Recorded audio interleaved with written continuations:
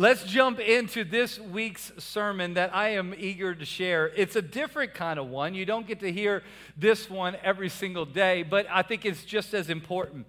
The series we've been in is called Manger, Changer, and many of y'all have heard the concept by now, but I'm going to revisit it real quick, that there is a nativity scene with the manger right here that we're all accustomed to seeing. And according to Matthew chapter 2 and Luke chapter 2, there's a few necessary requirements in order to have a manger scene. Jesus is in the center of every manger scene. Go figure, the song we just sang, Jesus at the center of my life. Okay, cool.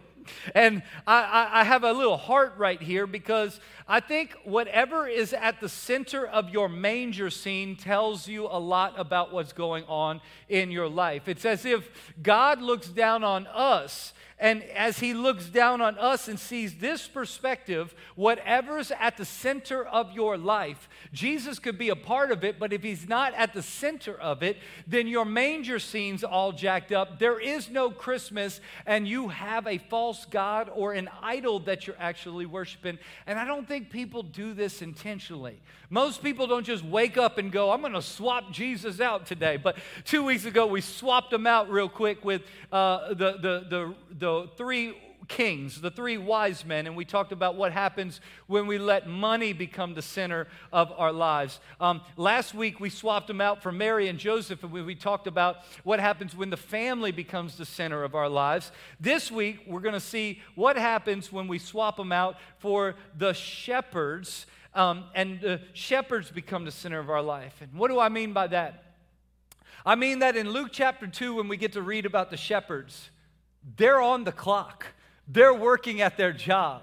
They're doing what they are titled to do. They are shepherds shepherding. They're shepherding late at the night. They are busy. They've got a job to do. And the Bible says that the angels show up, interrupt their whole workday, and they say, guess what? On the mountain next door in Bethlehem, there is the Messiah. You'll find him swaddled in cloth, lying in a manger. Go see him. Go worship him. They left their job. I sometimes wonder if the sheep, they probably gathered too, right? But maybe they took their job with them, but they left their typical work day. They went, they worshiped the Messiah, and then the Bible says that they went back telling everybody and their mama what they just heard and what God just did. They telling all the other shepherds, they're telling all the other people at the coffee around the water cooler. Come on, they told everybody they ran into along the way that you cannot believe what God just did. So they were known, they were even labeled for their job and their work. And so today we're going to talk today about what happens when we replace Jesus with our work. Oh, look, come on, isn't that kind of cute? Look at that. Got a little paramedic. I hope they got a close visual for you if you're in the back. That we got our work icons up here. What happens when our work becomes the center of our lives? Did you know God designed us to work? When we look at the very beginning of how God created man, we go back to Genesis chapter 2, and it says this, as they put it up on the screen: the Lord God placed the man in the Garden of Eden to, say the next word with me, tend. And to, what's the next word? Watch. They had responsibilities. They had jobs. They were to co-labor with God. Now, here's a little fun fact, because I like to geek out on the Bible sometimes, actually a lot of times, and I don't try to spill it on you all the time. But did you know this? That rain wasn't even created in the beginning. They were called to tend the garden, but the Bible says that God irrigated the land from underneath. In other words, it was perpetually watered. So what does someone responsible for tending and watching the garden actually do all day long when it's self-watered and itself has the light of the world hitting it all day long? Come on, they're just walking around going, I'm killing the game. That is the biggest piece of fruit I've ever seen. This is a lush garden. I must be one incredible gardener. Come on. They're just walking around. This is what work looked like. It was not that difficult. Yet the Bible says when Adam and Eve fell, part of the curse was God said to man, he said that the ground is cursed because of what you did. By the sweat of your brow, you will have food to eat. Tell your neighbor, work is supposed to be hard. It got hard when the lady messed up everything for the man. Come on, oh, no. Because at the same respect, every woman's kind of going, and you jacked up everything in child labor. Come on. The curse that fell on man and the curse that fell on woman happened right here, and it affected work. And so now work is supposed to be difficult. Fast forward to today. Mark 16:20 says, then the disciples went out and they preached everywhere, and the Lord worked, say this next word with me, through them. God is still in the business of co-laboring with us. He's like, you get to work and I'm going to get to work through you. We're going to do it together. And if you don't get to work, I can't work through you. So there's a pattern of work going on. And I've been asked this fun fact before. Pastor, when we die, will we have jobs in heaven? There are some indications of some sort of work in heaven. Revelations 22 verse 3 says, no longer will there be any curse. The throne of God and the Lamb will be in the city, and his servants will serve him. Now, some translations say his servants will worship him. I have studied that occupational verb, that word, that description. Guess what? It's the pre-cursed, Edenic, original plan of work that is not the sweat-beating, brow-beating, oh my goodness, heaven's so difficult. It's back to the garden when we're going, I'm killing the game up here. I don't even know what I'm doing, but I'm telling you what, everything I put my hand to just flourishes. I don't know how I'm doing this, but I'm pretty special because we'll already know that God's doing it. There are terms used of work that will be judges in heaven, will be worshipers in heaven, will be praying in heaven. And one psalmist said, I'd rather be a doorkeeper in heaven than to spend one day apart from God. So I don't know what our jobs will be doing, but I know it's going to be pleasurable. It's going to be purpose-giving. It's going to be delightful. It's going to be like, I have a responsibility. I get to co-labor with God. I get to do something. I get to make heaven heaven. And so God loves to co-labor with us and participate with us. And because we are wired to work, we're always thinking about it. In fact, tell your neighbor you were wired to work. Now tell your other neighbor you chose second that means there's fulfillment in your work. There is fulfillment in your work. And because we're wired to work, man has always made idols of productivity and work. Always trying to get ahead, always trying to have an advantage. And so in our Bibles, the Israelites would trade in the God of Israel, the God of Abraham, Isaac, and Jacob for the God, the lowercase g, God of Baal or Ashtaroth. These are false gods in our Old Testament. They were the gods of fertility. And it wasn't just the God of fertility, like help me have kids and help my family get large. Remember, they were agricultural in nature.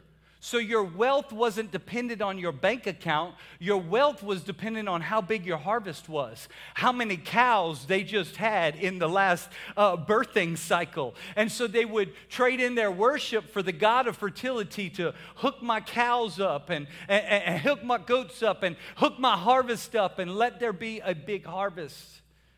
Work. And then Greek gods, we can go back outside the Bible. There has always been humanity trying to have an idol of work like Artemis, who was the Greek god of fertility and productivity, or Hephaestus, who was the Greek god of craftsmanship. There has always been something in history and man that always overindulges or thinks too much about work and exchanges God for another one. Even in the Catholic faith, which I grew up in, at confirmation, they say this, you need to pick a patron saint. And I never really understood that because I look up to saints, but they were like, no, like a patron saint to pray to ask them to pray to God for you.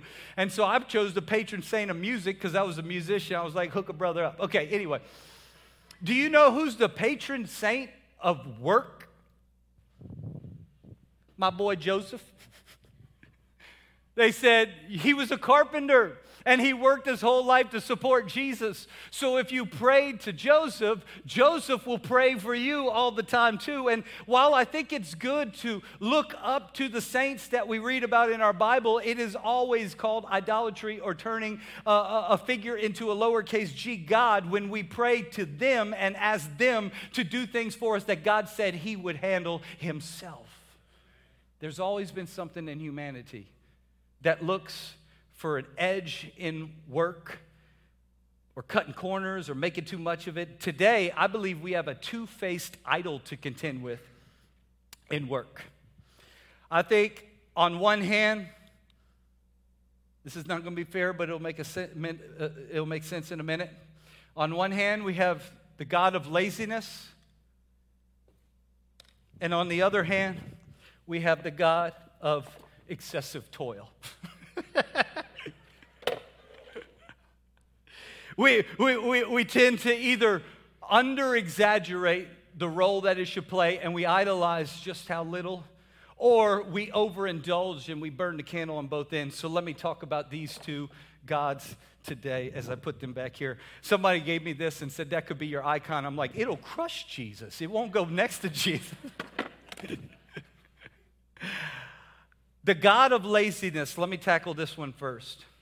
I define people who have the God of laziness as those who avoid work, live off of others, or are unaware that their standard of work is poor. Proverbs 12 verse 24 says, work hard and become a leader, be lazy and become a slave.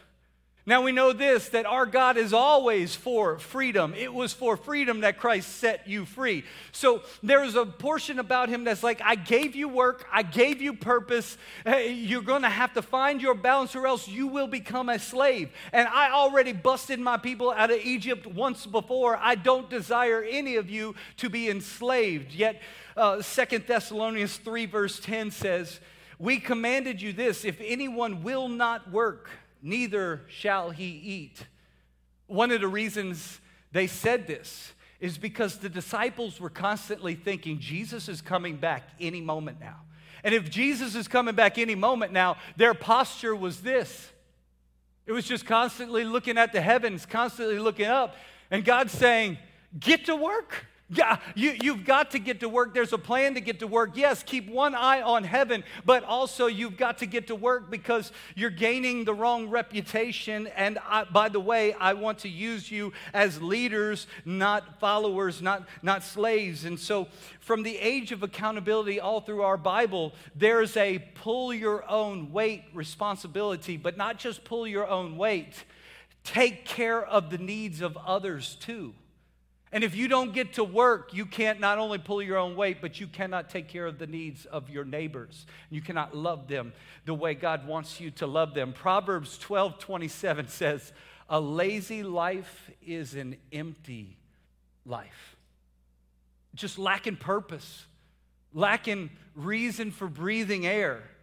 And so if I have given in to the God of laziness and I've misplaced the manger in my manger set, how do I rearrange this misplaced manger? Here's 3 things you need to do. Number 1, get to work. I almost labeled this one, get a job. No, come on. Come on. Some parents of some older kids are like, amen, preach that one. Come on. No. Listen. We are called to get to work. God's got a plan behind the work. God wants to use us in our work. And there's not many times Scripture calls people names. I mean, it's in there. But here's one time where God uses a few names. Proverbs 6, they write, take a lesson from the ants, you lazy bones. Though they have no ruler to make them work, they labor anyway, all summer long. Gathering food for the winter, you see the theme of pull your weight and take care of the needs of your neighbor too. Listen, but you lazy bones, how long will you sleep? A little extra sleep, a little more slumber, a little folding of the hands to rest, and then poverty will pounce on you like a bandit. Once again, I don't want you enslaved. I don't want you to be the bottom of the barrel. I want you to be the head and not the tail. I've got a big plan for you. I'm trying to use you, my people, to be a light unto the world. You are the salt of the earth. You got to get to work because I'm trying to show people how my people live, move, and have their being. You know, we think about King David. Many of us, if you're not familiar with King David, he's the David who slayed Goliath and then eventually became king. And in David's laziest season of his life, he committed the worst sin of his entire life. The Bible says, when kings go off to war, David stayed home. And instead, he went up to his rooftop and he surveyed all of his kingdom. And he saw a woman bathing on the rooftop named Bathsheba. And he said, servants, go get her for me. He slept with her, conceived a child with her, then set up an assassination plot to kill her husband so that he could try to cover it up. It was in the laziest season of King David's life. God has a redemption factor in work. He's not only giving you purpose, but He's giving you a plan and something to think about. And we got to be mindful. It doesn't always mean punching the clock. There's different ways that we work, but God wants us to be about a work. Number 2, work hard.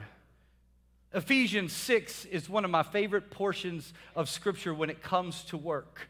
I have replaced the terminology of slave master, which no longer applies to anyone, praise Jesus, but I've replaced them with the employee boss mentality, and this is my theology for work. Employees, obey your boss with deep respect and fear. Serve them sincerely as you would serve Christ. Try to please them all the time, not just when they are watching you. As slaves of Christ, do the will of God with all of your heart. Work with enthusiasm. Here's my favorite part of the Scripture. As though you're working for the Lord rather than for people. In other words, your boss is not all as important because your boss isn't really your boss. My boss is that boss, and he's watching all the time whether my boss saw it, whether good or not. So he might be great, she might be great, she might be terrible or not so great, but I don't work as unto you. So praise the Lord, boss, I don't work unto you, I work as unto you. And because of that, this boss is walking around going, that is the employee of all employees. How in the world? I must be such a great boss. And you say, you ain't all that, boss. That boss is all that. And sometimes you miss the good I do, and sometimes you pick on the negativity that I do. But that boss doesn't miss a thing, and he's watching all the time. I shall be rewarded, whether it be in heaven or later on. My big boss sees it all. Can I get an amen? And so that will change everything, because some of you got great bosses, and some of you are like, they ain't so great. But we all have an amazing Father. He's watching all the time. So I serve as unto man. And if it gets to a point where that boss is not all that great, maybe it's time for a change or whatever. But I do know this, that I've served great bosses and I've served terrible ones, and I was able to be effective because of this scripture that I tried to hold on closely in my heart. It says, remember that the Lord will reward each one of us for the good we do, whether we are slaves or free. But then it's not just about workers. It says, hey, bosses, leaders, treat your employees the same way. Don't threaten them. Remember, you both have the same master in heaven, and he doesn't have any favorites. In other words, he's not saying, you're more special than this one. No, we should all walk in the fear and the reverence of the Lord as we work. We don't take advantage of our fellow man. We don't try to take advantage of the system. We work with integrity and honesty and hard work. Does that sound good? Can I hear an amen if that's all right? This is the weakest amen I'm going to get. I don't like that. Number 3, work for God's glory. Work has a redemptive factor to it, that it oftentimes forces us to socialize, meet people we would never meet if we hadn't been doing this job before, and we start connecting. So make friends, reach others with your witness, and then participate in kingdom building because, oh, by the way, at the end of the day, it comes with a paycheck. And now when I go to the Lord's house, I don't show up with an empty hand to the King of Kings. I have a tithe. I have an offering. I have a gift that I could give him. And it doesn't look like much. It may feel really small, but I'm so glad I get to show up with something that I can say, God, you did this, and I'm happy to worship you. Can I get an amen? Come on, let me encourage you. I've heard some people say, we gave in a legacy offering and it wasn't much. I was like, wrong. It was a lot to God. Come on. God is not measuring it based on the dollars amount. God is looking at the heart. And so I'm just so thankful that I get to participate in building heaven bigger and hell smaller. And if you're on the other end, the second face of this idolic God, the God of excessive toil, I've defined it this way. It's for those who overindulge, never come home, burn the candle at both ends, or they make an idol of their work ethic, their possessions, or their position that their work ethic have afforded them. It's like if you pay attention to any sports game, at the end they start interviewing you. I don't care if you won or lost. They start saying, hey, how did it go today? We worked really hard. The crowd was working really hard. We were all working hard. My teammates were working hard all day long. It's idolizing work ethic. It's always about, look what I did. Look what my strength did. Look how good I am. Look up to me because of just how much I put into the game. And there seems to be this tension with God that you can't be the lazy bones, but you should not make your identity burning the candle at both ends. It reminds me of people like, by the way, your occupation is not your identity. If God were to say, who are you? And you fill it in with what you do, your heart has been strung to the wrong strength. Your strength is, I am a son or daughter of the Most High King. And any occupation can be stripped of me, and I still have the value that I was created with because God is at the center of it all. Not my occupation's at the center of it all.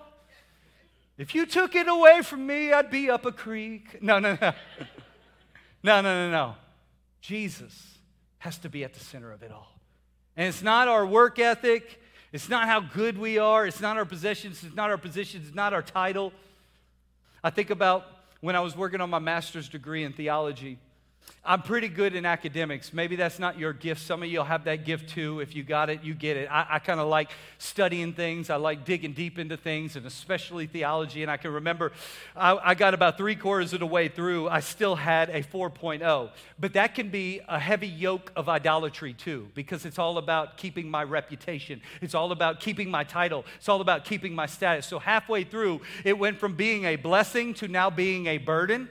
And I can remember 3/4 of the way through in my homiletics class, which is, by the way, learning how to preach to a church. I've been preaching for 15 years at this point. I'm like, I hope I do all right with this one. I think I could do all right with this one. I gave it my best efforts, and the professor at the end gave me an A-. And I thought, okay, I didn't like that very much.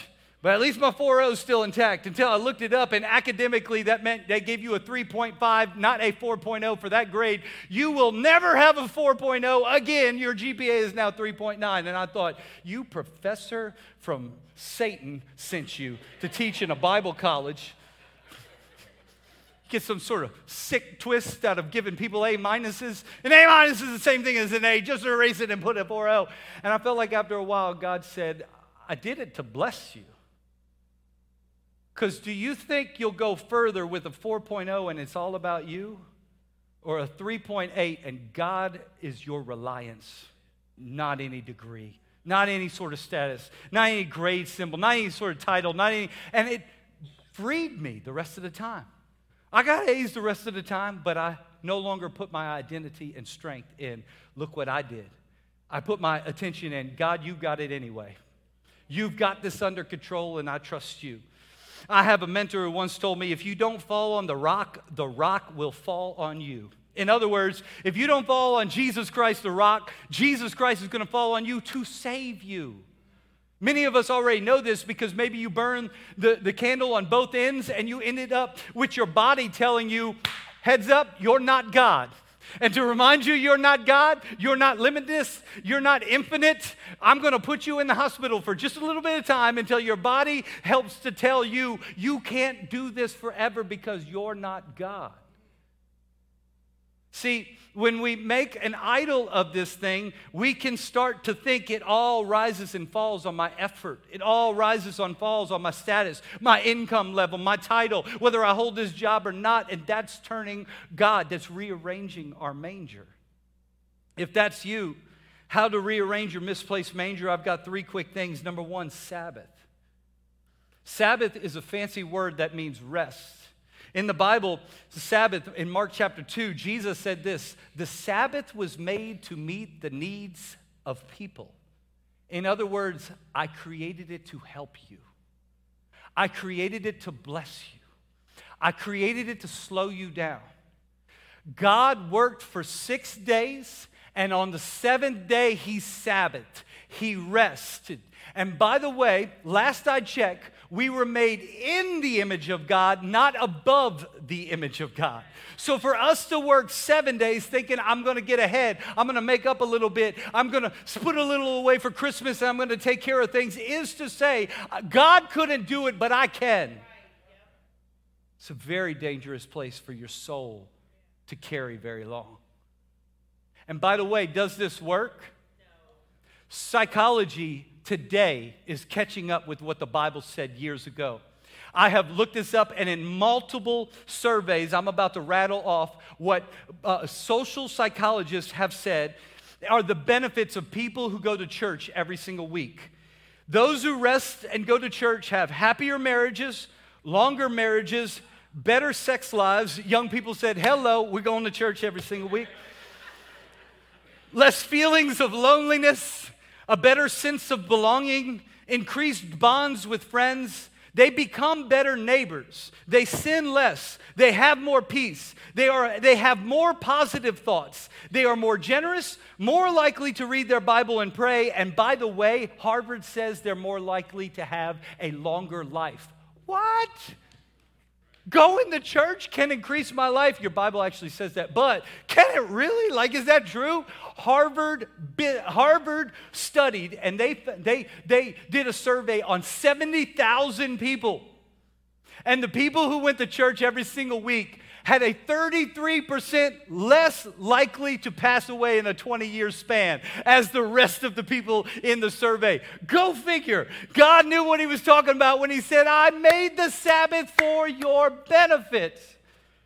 And when you forsake it, and when you think you don't need it, and when you make little of it, you're only hurting yourself.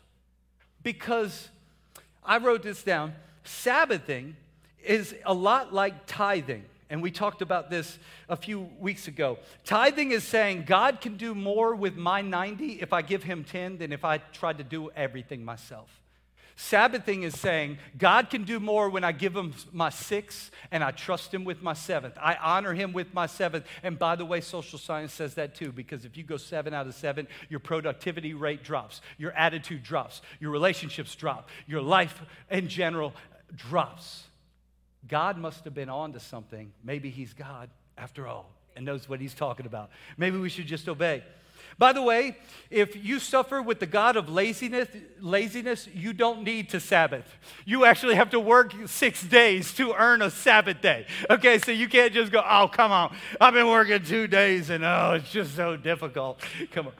Biblically, you got to work 6 days to have a Sabbath for the 7th, all right? I thought that was a little bit funnier.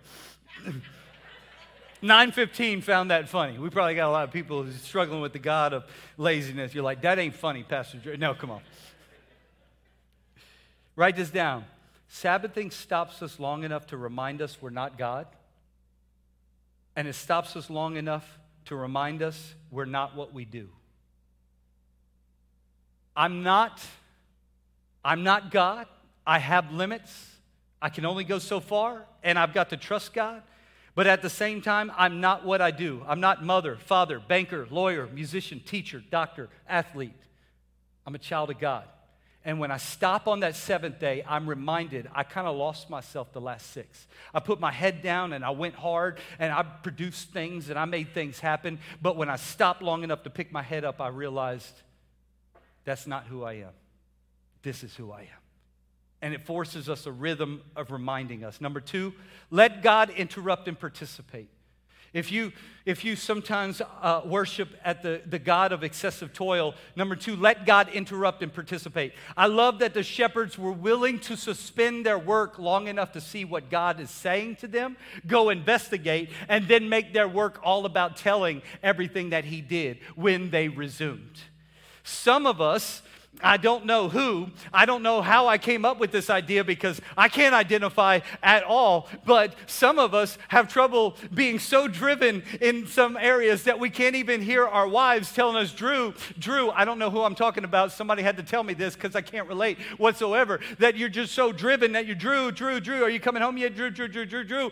And if she can't catch my attention, can God catch your attention when you're at work?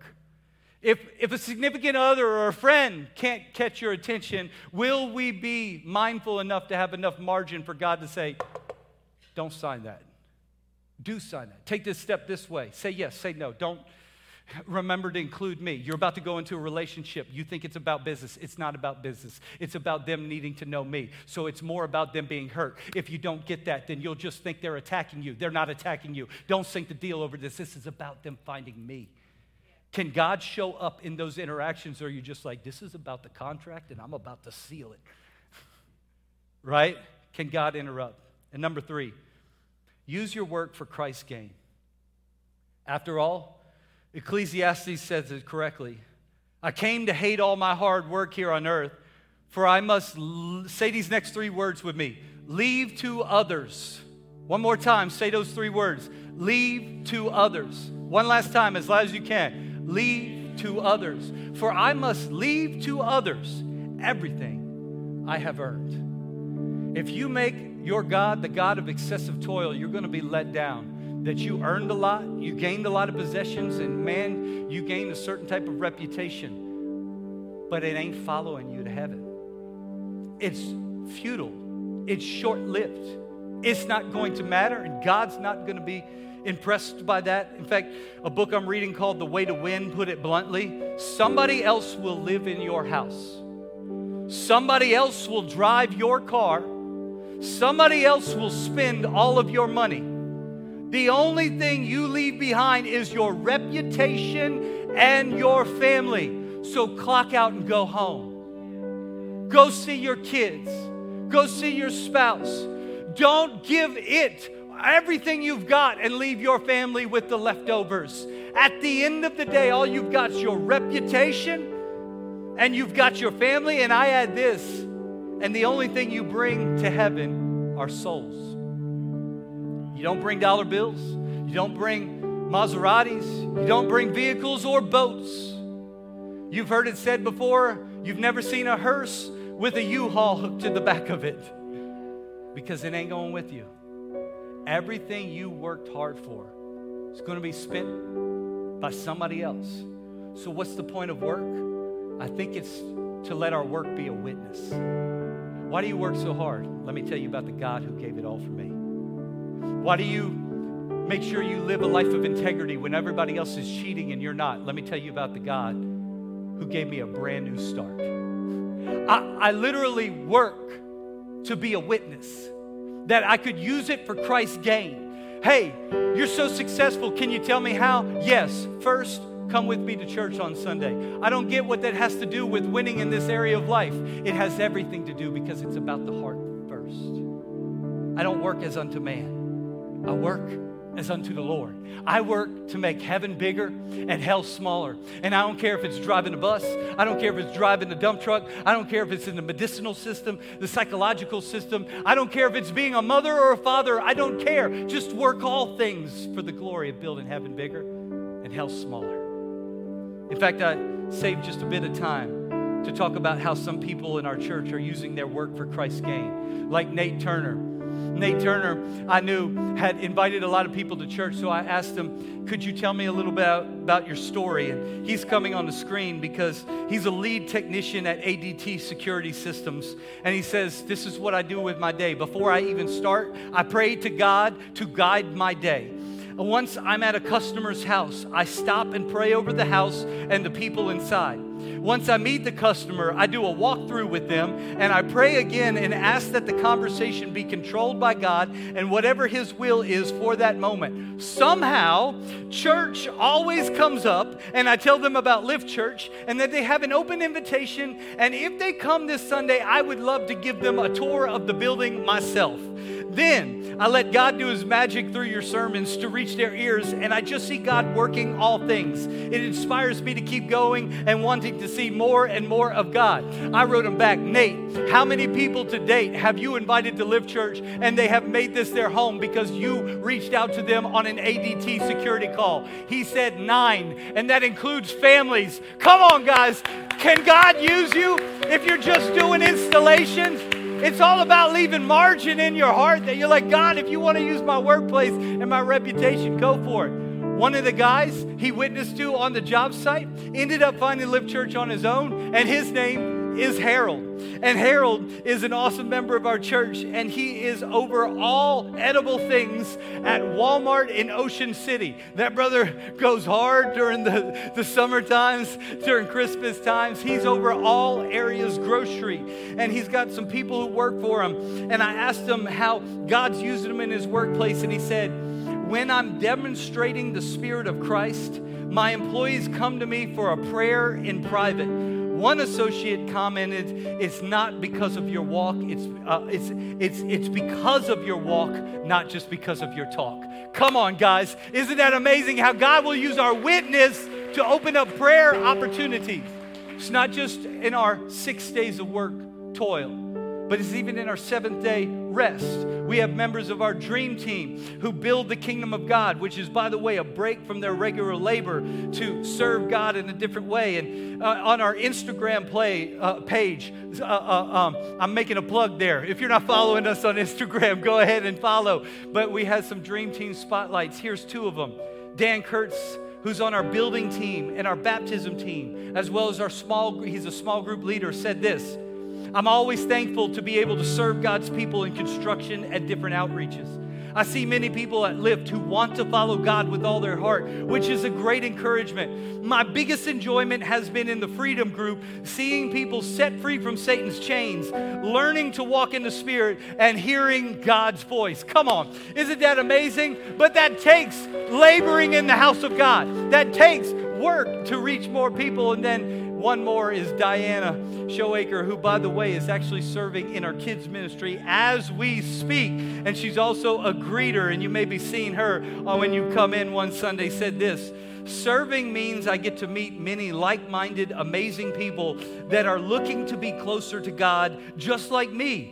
Since joining the Dream Team, and I love this part, I am finding more joy, not just on Sundays, but in my day-to-day life too. Come on. Our God knows that if you'll put Him first, all these other things shall be added unto you. Walk in His ways, obey His word, and let us be like the shepherds, known for being workers, but when God interrupts, we're willing to stop, see what the good news is all about, and then tell everybody we run into when we get back to our work. Amen. Can I pray for you? God, I tried to tackle a subject that I know many of us are on different sides of the pendulum. Some of us are dealing with God of laziness. Some of us are dealing with excessive toil, and maybe we get our identity from it, or maybe we're hurting other people's feelings for it. God, I pray in Jesus' name for the God of revelation, Holy Spirit, that you would bring revelation to our souls. I don't need to tell anybody anything, because Holy Spirit, you know how to nudge our hearts. Say, are you listening? I've got a plan for you.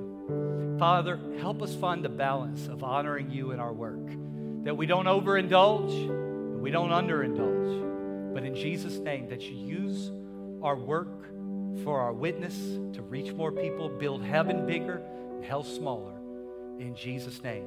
If we find ourselves out of balance right now, in this moment, we lay down our idol. We repent of our idol. We repent of using our titles as our highest degree, our bank accounts, our possessions as our highest degree, our work ethic as our highest degree, or maybe the things that we give ourselves to when we're being lazy. We lay down those things. And in Jesus' name, we want to pick back up you. And with every head still bowed, every eye still closed, if you're in this place or listening online, let me tell you the most deceptive, damaging idol of work there is. It's the idol of thinking I can work my way into heaven. You cannot work your way into goodness with God. The people tried with the Tower of Babel, trying to get there with their own efforts, and it was futile. In other words, when you've sinned and messed up, and by the way, every one of us have done that before. You're not alone. But when we think that I could have perfect attendance to earn my way back in, or I could pray hard enough or strain, or God's not looking for you to drop and give him 20. In fact, nowhere in the Bible will you find you will become good if you do a lot of good things. The Bible says there's only one thing you can do, and that is no physical effort needed. In your soul, realize I am a sinner. Jesus died for my sins. And by faith, I can be healed and set free and start all new. If you're in this place or if you're listening online, I'm not going to call you forward or embarrass you, but I want you to have a moment of reflection if you know you have unrepentant sin in your life. If God is not the center of it all and you want to make him today for the first time or for maybe a number of times and you're coming back to him, would you just quickly throw your hand up in the air and say, Pastor Drew, that's me, and I'm making Jesus the center of my life today. Go ahead and throw it up real quick. Thank you, Lord. Thank you, Lord. I see you. Thank you, Lord. Thank you. People online, write in the chat, that's me too. Now I'm going to ask everybody in this room to pray out loud with those who raised their hands. Say, Jesus, I give you my life. I repent of my sins, and I thank you that you're giving me a fresh start. It's because Jesus is the Son of God, and when he died on that cross, his blood covered all my iniquity. I get to start over because you died for me. I make you my Lord and my Savior. In Jesus' name I pray. And the church said, amen and amen. Come on, can we make it loud?